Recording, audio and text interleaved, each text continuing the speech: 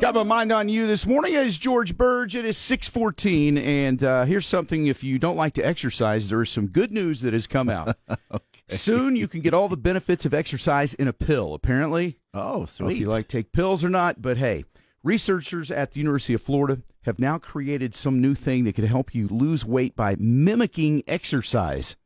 This is almost like a dream come true, not going to lie.